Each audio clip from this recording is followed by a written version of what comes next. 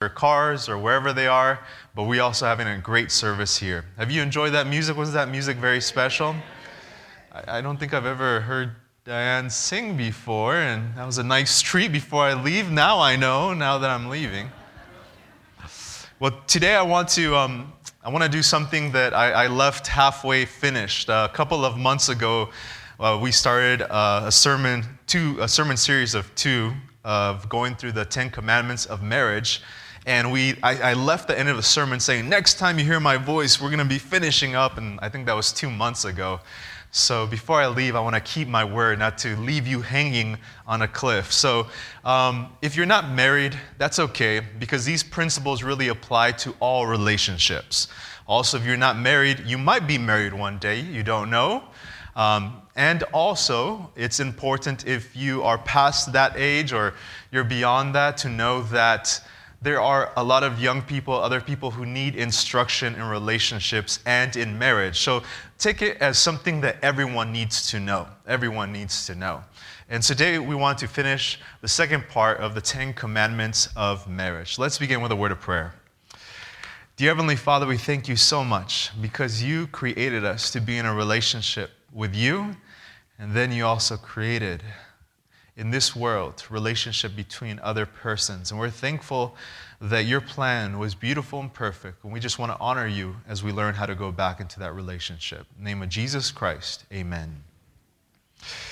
Guinness Book of Records. Have you guys, when you were young, did you ever buy the Guinness Book of Records? It's really interesting, really cool. I used to look through and see what the world records were of different things. Now, generally, it falls into two major categories, the good records and the bad records, right?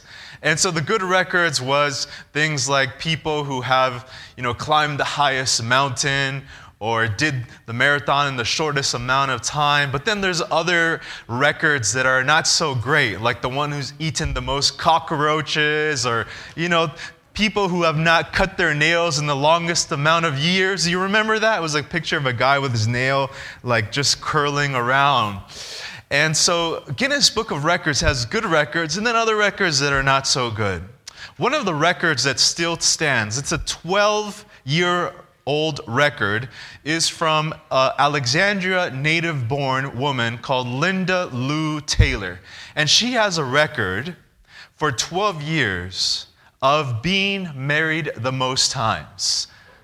How many times do you think she's been married? 5 times? 10 times? 15? 20? She's been married 23 times. And she was listed in the Guinness Book World of Records as the most married woman in history. She's 68 years old. And she has been in her lifetime a Scot. These are last names. She's been a Scot, a Street, a Smith, a Moyer, a Mossy, a Macmillan, a Braceford, a Chandler, and an Essex.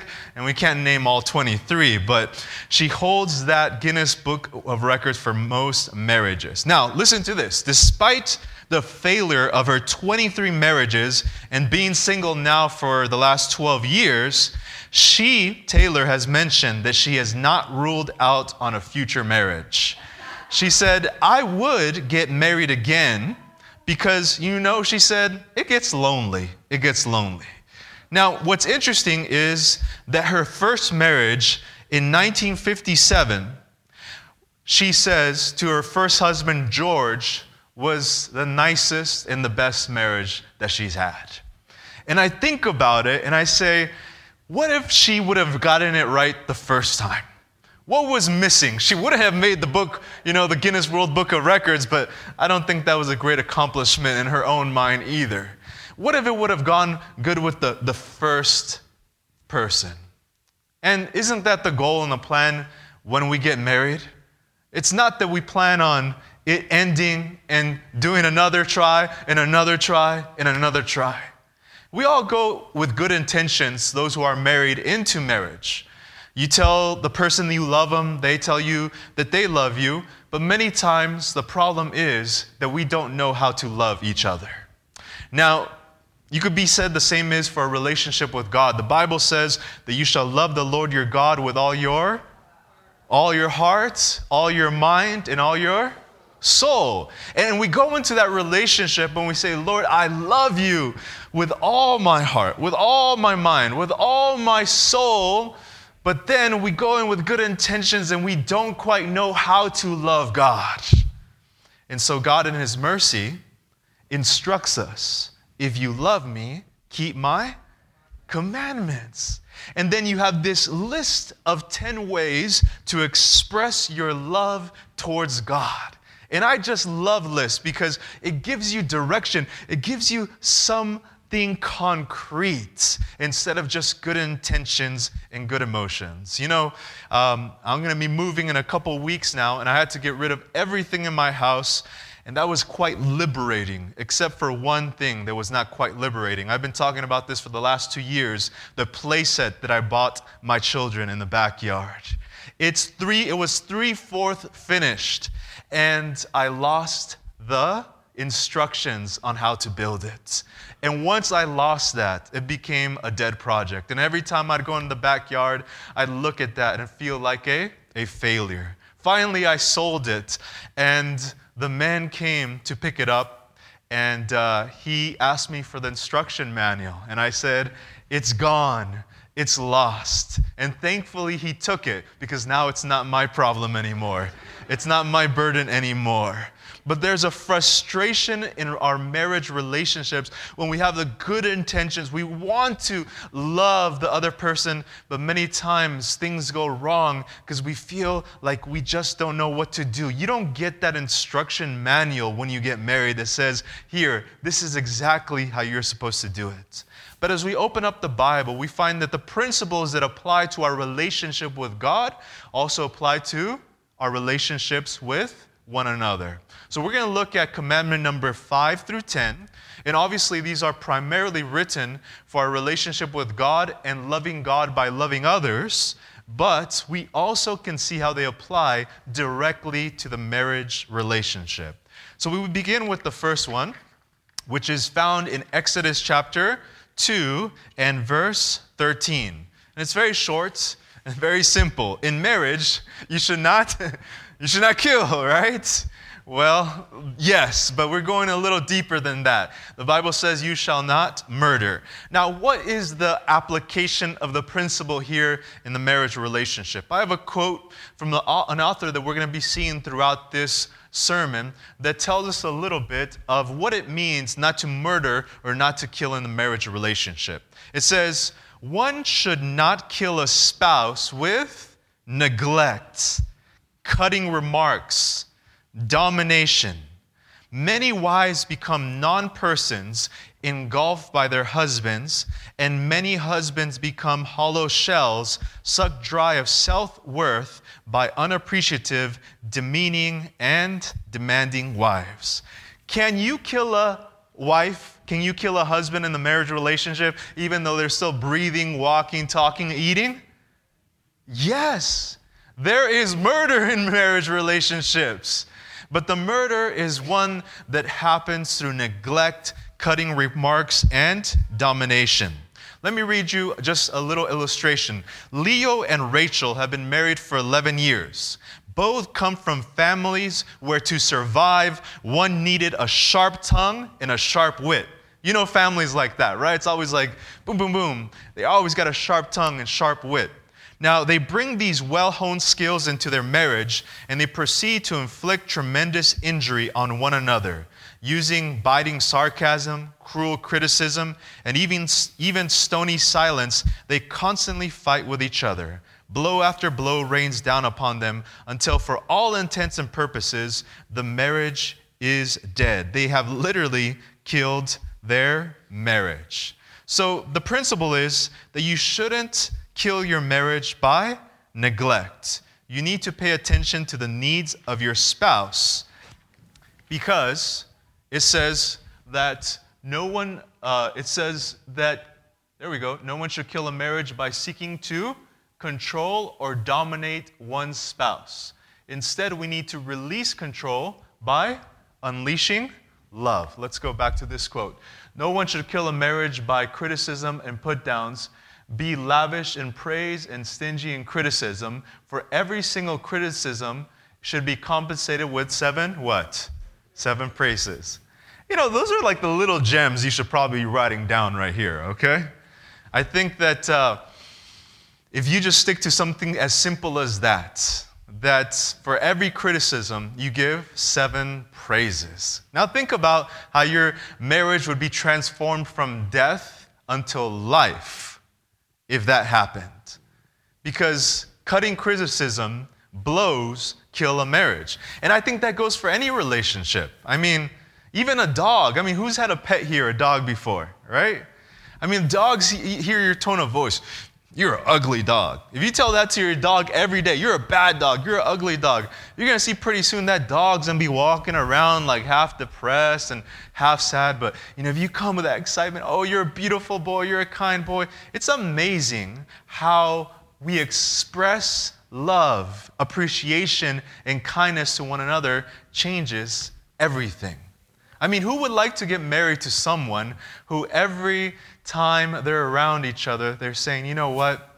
You just are so special to me because you are hardworking, because you smile that smile that lights up my day, because you are a good father, because you are a husband that pays attention to me. And yeah, you could pick up your socks every once in a while. You don't do that too good, but you do all these other things right. Would that kill a marriage, or would that bring life to a marriage? That would bring life. So what the Bible is trying to tell us is that it's important to make sure that we are feeding life into our marriage and not feeding death. Never allow anger to accumulate in the heart. In divorce court, you have to put a reason for separation. And as we said before, many times couples, when they're deciding to get divorced, they just can't narrow it down. Like, what is that one thing that causes, divorce? What is that one event, that one word, that one action? And they're left scratching their head. And so the court system had to come up with this term, because no one could come up with a reason, called unreconcilable differences, right? And what does that really mean? That means I can't really express why we're getting divorced, but our marriage is dead. And really the reason that many marriages die is not because one event, not because just one thing happened. It's this accumulation of anger, accumulation of hurt that has slowly killed the marriage relationship. But that's important to know because you have an opportunity not to let it accumulate. Couples should not let the sun go down on their anger. Nothing kills love more than anger. Unresolved anger always kills relationships. Always kills relationships. You hold it against that person. I mean, in marriage counseling, many times they're talking about something that happened 10 years ago, 8 years ago, but you never said sorry. You never apologized. And these things have accumulated one on top of the other until no matter how many good intentions, there is no more love in the marriage. So, what do we need to do? We need to pledge. And remember, it's not only me, it's you that's doing this pledge. So let us pledge together to put this principle in action in our relationships, specifically in marriage relationships. Are you ready? We're going to do this together? 1, 2, 3.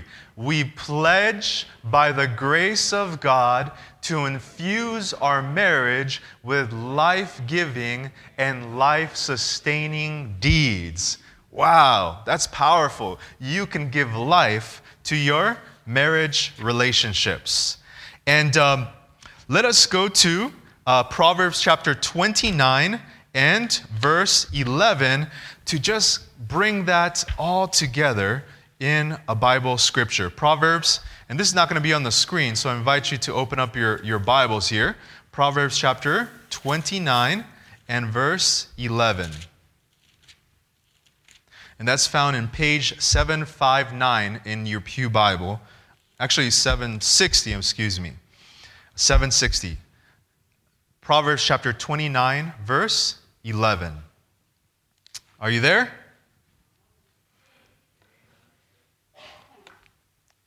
It says, In Proverbs 29, verse 11, a fool vents all his feelings, but a wise man holds them back. Nothing deflates a spouse's self-esteem as criticism.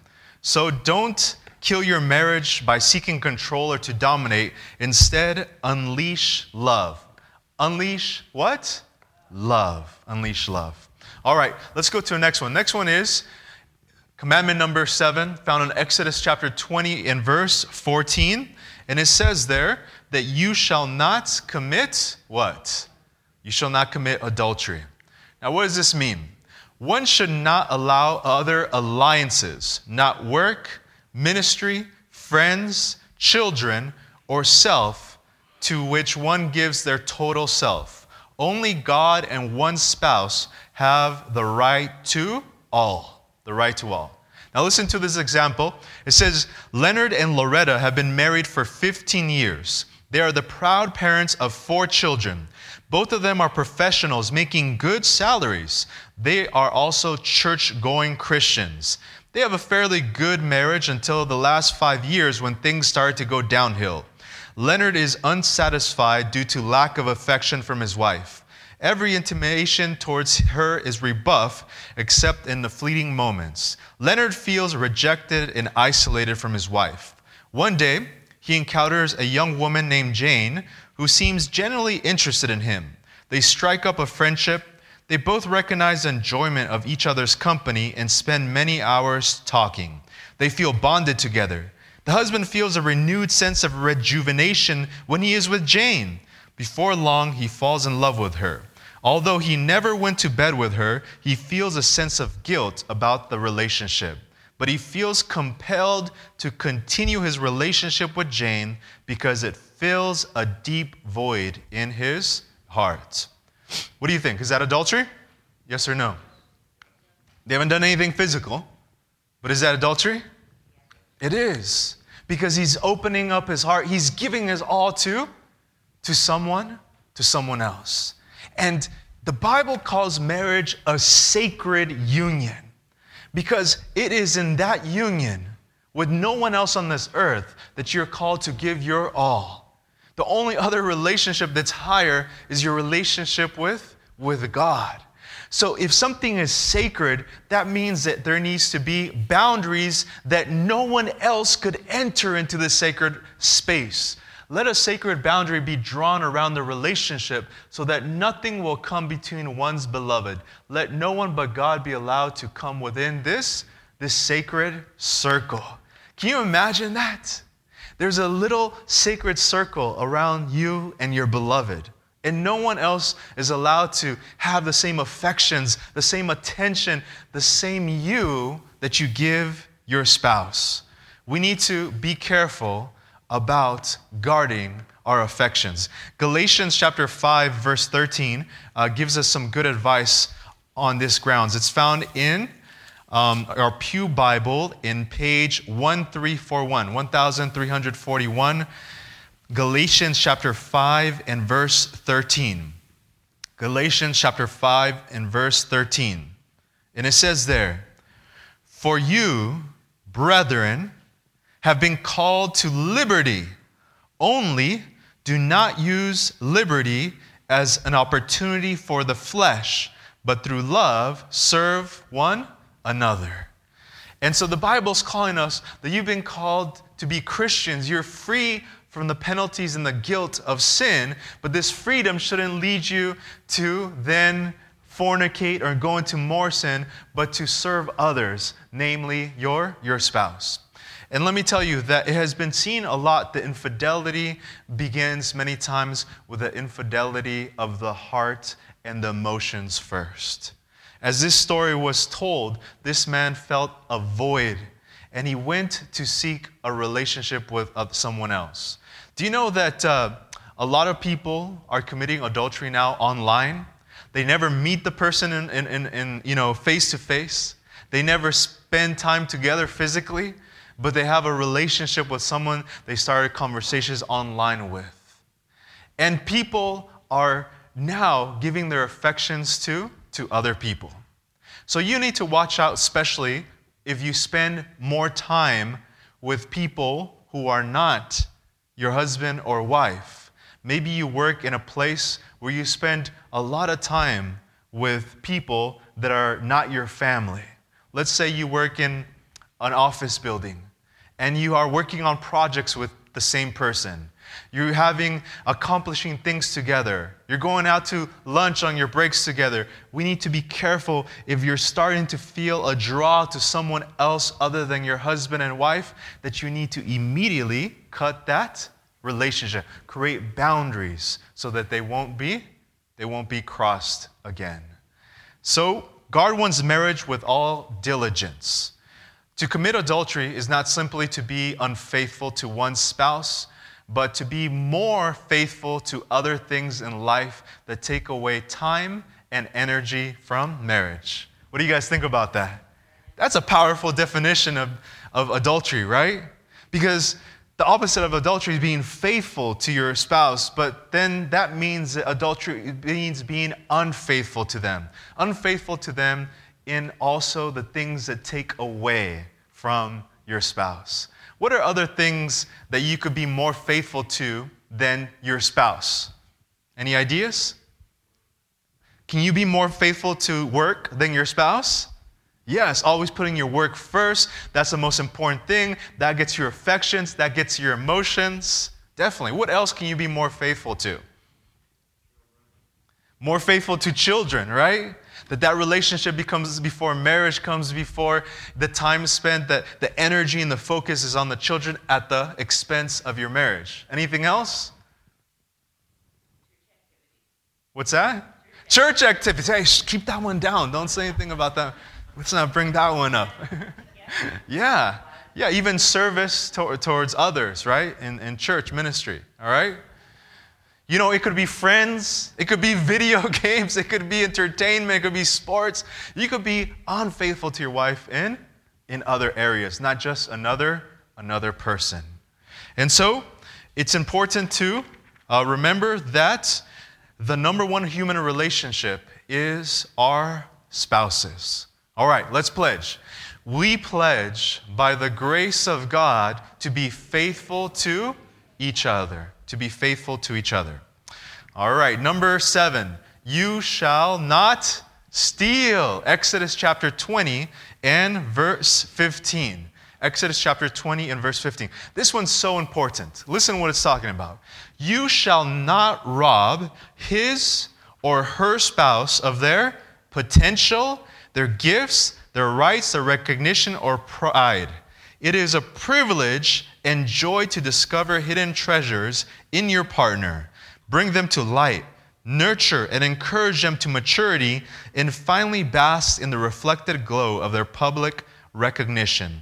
A spouse has the power to lift up.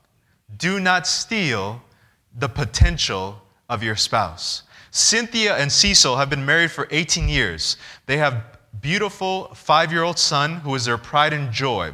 But both Cynthia and Cecil were former athletes. Cecil was a former runner and Cynthia a former basketball player. They are very competitive and winning is everything. This competitive spirit to win at all costs has a negative effect on their marriage. They seem willing to run over each other, trying to outdo the other in order to capture the headlines. Among friends and family members, there's always a fierce competition to see whose version of events is accepted as a real story. They abruptly interrupt each other's conversations to make corrections of the other's narration of events. It is as if they are engaged in a constant battle to try and steal each other's glory. I mean, I think we've all been around couples like this, right? It's like they're almost working against each other than with each other. And many times you enter into a marriage relationship and there is the idea that one needs to rise at the expense of the other. Like, I'm so thankful I married you so I could now get a little higher by stepping up on you. But that is stealing their potential, stealing their values. Psalms 133, verse 1, gives us instruction on this matter. Let's go to the book of Psalms 133 and verse 1. Psalms 133 and verse 1, page 715 in your Bible. 715.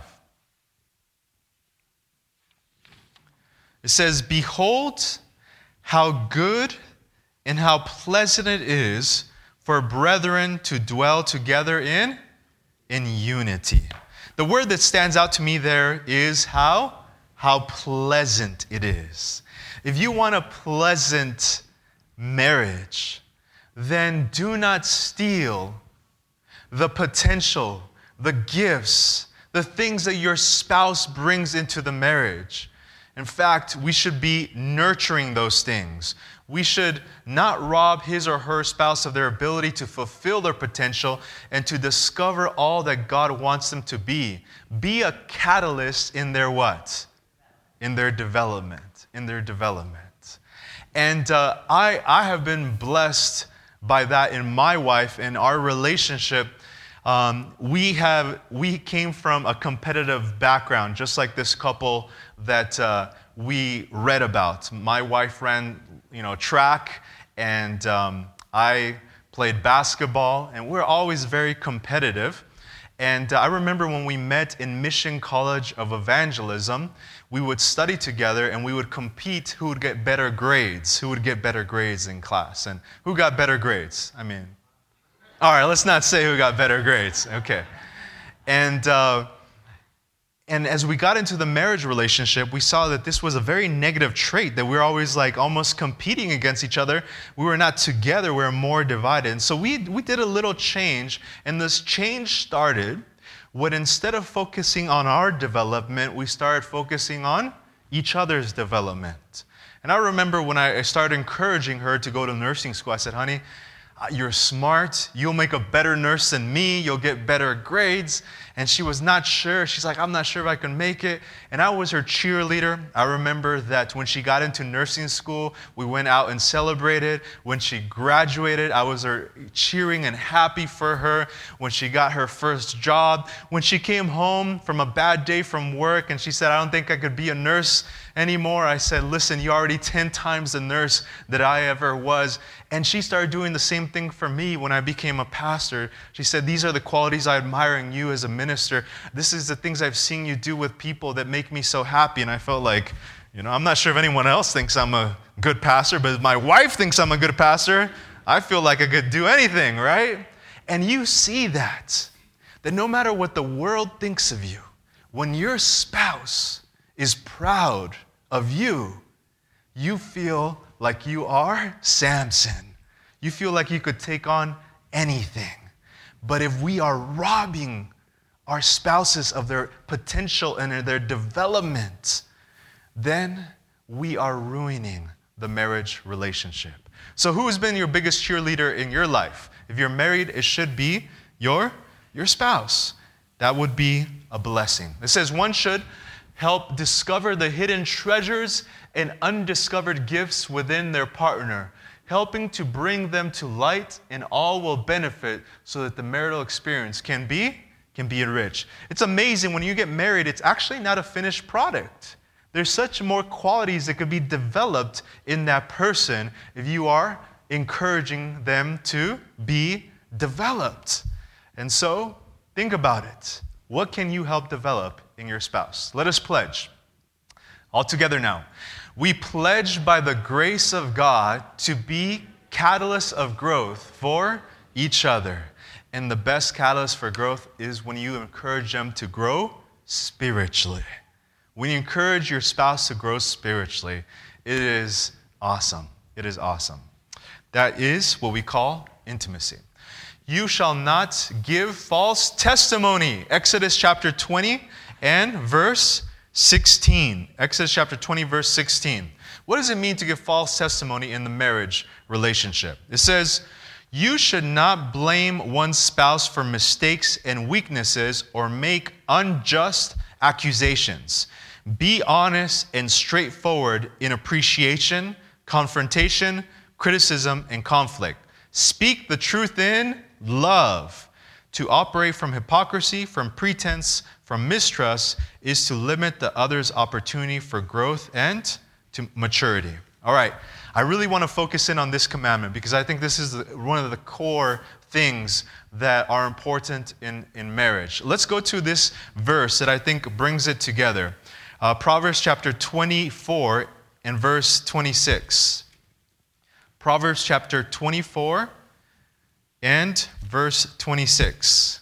It's found in our Pew Bible, page 754. Proverbs chapter 24 and verse 26.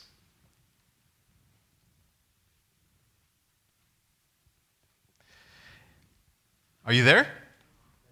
And different translation says, he who gives an honest answer or a truthful response. It says, he who gives a right answer kisses the what? How do you interpret that one? How do you interpret that one? Right? And you know, the way I interpret it is this. That of all the ingredients for a happy marriage, there is probably nothing more important than what? Than trust. Honesty and truthfulness in all things. Listen to this. Without trust, there is no intimacy. Without what? Without trust, there is no intimacy. That's why the Bible's connecting truthfulness, which is connected to trust, to giving a kiss. In other words, you cannot have this intimacy of a kiss unless you have truthfulness or honesty in the relationship. Without trust, there is no intimacy. Without intimacy, there is no bonding. And without bonding, there is no true marriage. You see, relationships are built on trust. And you're not going to open yourself up. You're not going to be intimate unless you trust that person. And if there's constant lies, if there's constant secrets, if there's constant dishonesty, you're going to pull back. And you might still do intimate acts, but you don't have intimacy in the marriage. And without intimacy, there's no true bonding of becoming the one. I mean, that's the beauty about marriage. It's intimacy, becoming one, which is not only physical, but it's emotional. It's everything. You know, when you find those couples that have been married like 70 years, they know everything about each other. There is no secrets. They read each other right through. They have been open and honest. And they might not be physically intimate anymore because of their age, but there is a deep relational intimacy. And that is the beauty of marriage. And what destroys that? Lies, dishonesty, false accusations, and so forth. So a happy, joyous marriage rises or falls upon the delicate thread of trust. Marriage demands truthfulness and honesty. Without it, marriage becomes a hollow, empty relationship devoid of passion and intimacy. I mean, that is scary. Being in a marriage relationship where there's no passion and there's no intimacy. You know how we describe like church sometimes as just going through the motions, or we're just doing it out of tradition? Many times that's the same with our relationship with God. When we don't trust Him, when we don't have a close relationship with Him, but we're still coming to church, it's like a dead faith. It's a dead faith. And many times that's the same in our marriage relationships, where there's a loss of trust, there's a loss of passion, there's a loss of intimacy. And you know, we are born with passions, but those passions are supposed to be directed in this sacred union. And when we don't have that, we're in danger of exposing it in other places. So be honest in your marriage relationship. One must trust one's spouse. If trust is broken, extend forgiveness and allow the Spirit of God to repair the broken trust. As we trust, it will be returned to us. Be truthful, sincere, honest witness of what is a happy marriage, what a happy marriage is all about. So, we must pledge to live out the truth in our our marriage. Our last one here is found in the 10th commandment. You shall not covet your neighbor's possessions. Well, I thought what's his is mine, and what's, I thought as I go, what's yours is mine, and what's mine is mine, some people say, right? So you shall not covet your neighbor's possession. One should not begrudge his or her spouse's gifts, strength, opportunities, or earning power. We will not stand higher for having stepped on the other person. One should not wish their partner to be something they are not. Learn gratitude for what you have chosen. Discover and appreciate the value of the treasure within your house. So, let's read. Tyler and Tanya have been married for 25 years. They are the proud parents of 2 boys. They tried hard to build their marriage, but seem to have problems with covetousness. They desire what the other has. Instead of sharing what they have, they want to keep it for themselves. They seem to follow the old adage, what is yours is mine, and what is mine is my own. They are jealous of each other's success. They do not see marriage as a team effort. Driven by their own selfish agenda, they seem interested only in their own welfare, seeing each other's gifts, talents, and resources as possessions to be added to their own, to enhance their own welfare. Neither is willing to help the other achieve success. On the contrary, they sabotage and undermine each other's efforts to attain goals. Tyler refuses to help Tanya with housework, even though Tanya works and is attending school. Tanya sometimes asks Ryan to help her with her homework, but he refuses because he's afraid that Tanya may actually succeed in her studies, making something of herself, earn more money than him, and achieve some personal independence. Tanya also refuses to help Tyler with his challenges and offers little support or encouragement. When Tyler fails in some of his efforts, she experiences a morbid sense of satisfaction and mutters to herself, "Serves him right, he deserves that." The marriage is no longer beneficial to either, but has degenerated into a mutually destructive relationship. One should not desire gifts, talents, earning power, beauty, health, or anything that belongs to one's spouse. Joy and fulfillment is not in coveting, but in giving. Do you know how they say, like, when babies are born, they're like, oh, that's how we know that there's sin in this world? Because little babies, no matter how cute and beautiful they are selfish little beings, right? It's all about themselves. It's all about, do this for me, and not thinking about the mother or their father or anything else. But let me tell you another time that this selfishness is exposed, when you first get married. And you enter into a marriage relationship and you really discover how selfish you are at that sometimes. And sometimes you don't know it until you're in the marriage relationship. I remember that for me and my wife, it began in the signing of the marriage certificate. We got to the office, holding hands. I love you. We're going to get married. So exciting. And we get our marriage certificate papers, and the lady asks, so what's the last name going to be? She says Valentine. I say Silva. No, you're taking my name. No, I'm keeping my father's name. And we had never talked about this in our life. Now imagine, in the big scheme of marriage and things, how important is this? It's ridiculous, right? And so all of a sudden, this is me. You're entering a relationship with me to serve me and for me, and the other way around. And that was our first fight of our marriage relationship, right? When we signed the marriage certificate, right? And now we look back and we laugh and we say, what's the point, right? Like, I don't know why we did that. And then we discover in our marriage relationship that when you first enter, you can make it about yourself and what your partner gives to you, and coveting everything that they have to build you up, or you could be about giving. You could be about giving to the other person.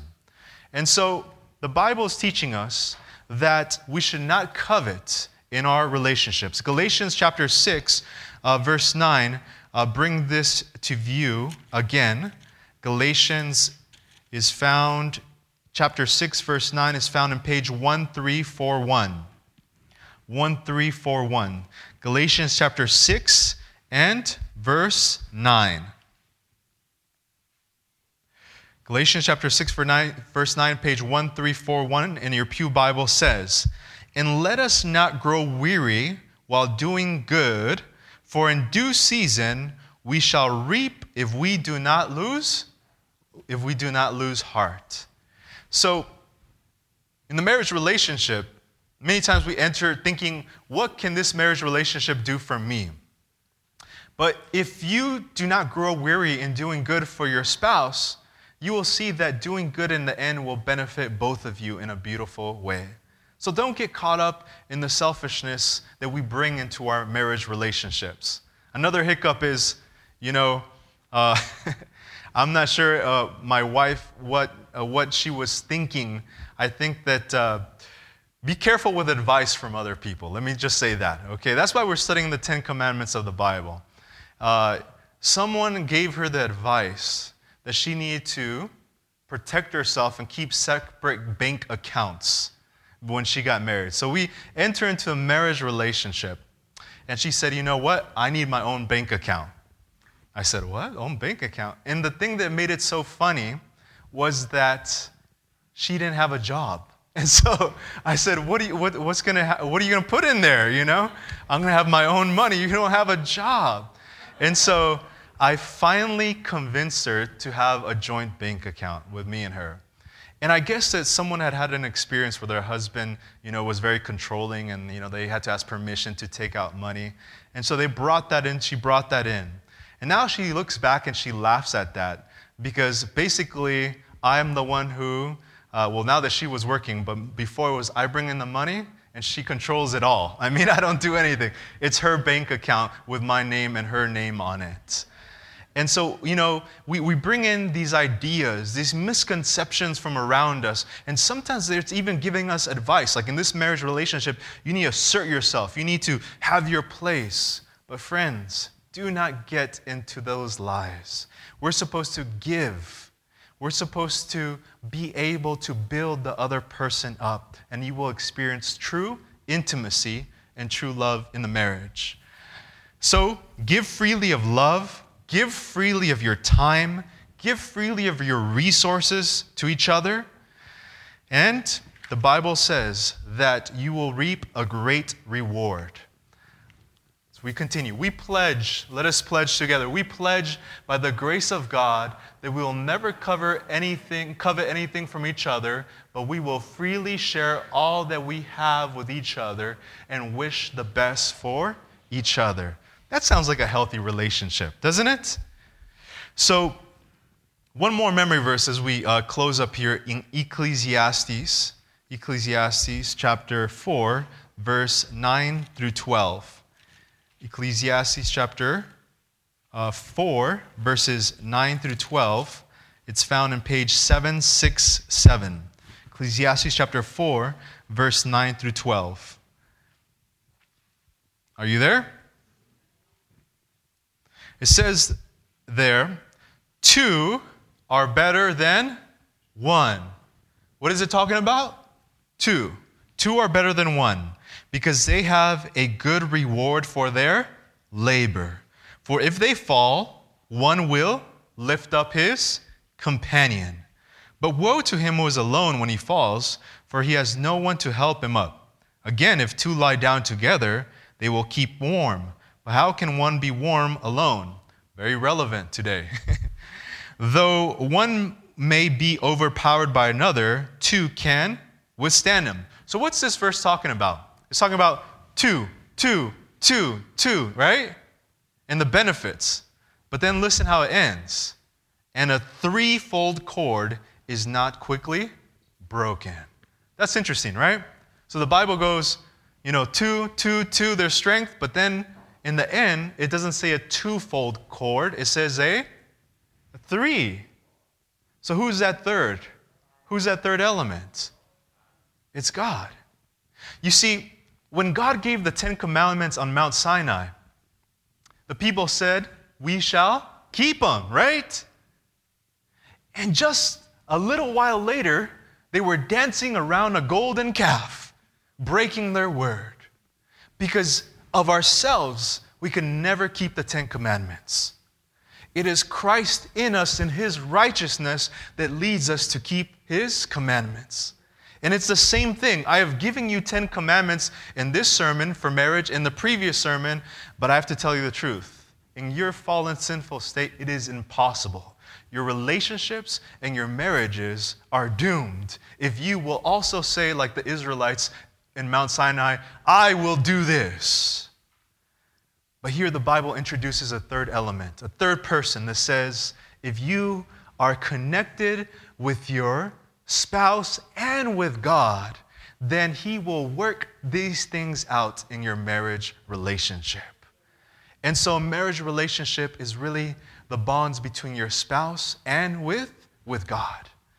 A couple years ago when I was pastoring the church in Guam, we decided to have a marriage recommitment ceremony. And so all the couples in the church who were married were now going to do a marriage recommitment ceremony. It was awesome. Someone ordered a cake, a marriage cake. It was like this huge marriage cake.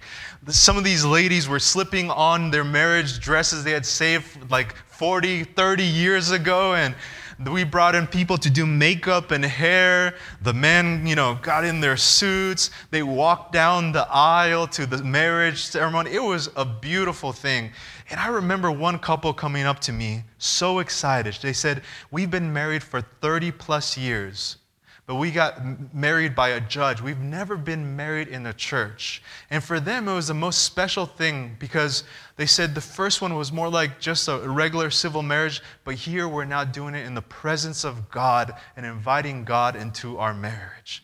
And from that marriage recommitment ceremony, there was a revival in the marriages in our church. Because number one, they recommitted to each other, but now it was in the church and they were inviting God into their marriage relationship.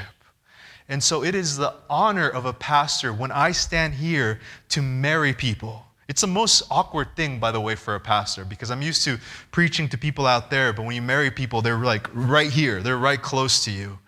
And you're so afraid because if you mess up in any ways, this is the most special day of their lives, and it will remember how the pastor messed it up for the rest of their marriage. But not only for that do I take it very serious, because in a sense, I'm not connecting just two people together. I'm connecting two people together with God in their marriage sacred ceremony. So, you have pledged to keep these commandments in your relationships, but you can't do it without Jesus. It always comes back to Jesus, doesn't it? It always comes back to Him.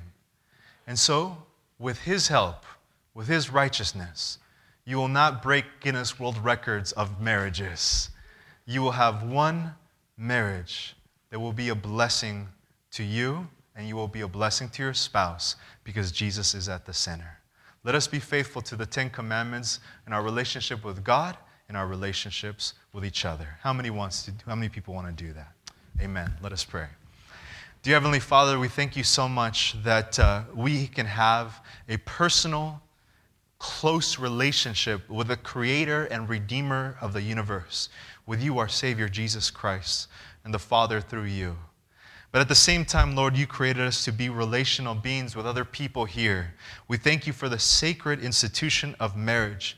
And we pray, Father, that we will think about these biblical principles of the 10 commandments of marriage, and that we would go into our marriage not haphazardly or just with good intentions or just with fleeting emotions, but we will go in with an idea of how to love, truly love our spouses. I ask that this would become a reality, that those who are in marriage would put this into practice right away. Whether their spouse does or doesn't, that they would right away. I pray for those who are dating or thinking of marriage in the future, that you would also, Lord, start working in their lives so they could understand how to begin a marriage in a successful way. And Lord, those who have been hurt for past relationships, those who have come from broken relationships with broken marriages, I pray, Lord, that if it's your will, that you will bring someone else into their life, a Christian, a spouse. And if it's not their will for your life, Lord, I pray that your relationship with them would be enough, that your grace would be sufficient, This I ask in the name of Jesus Christ. Amen and amen.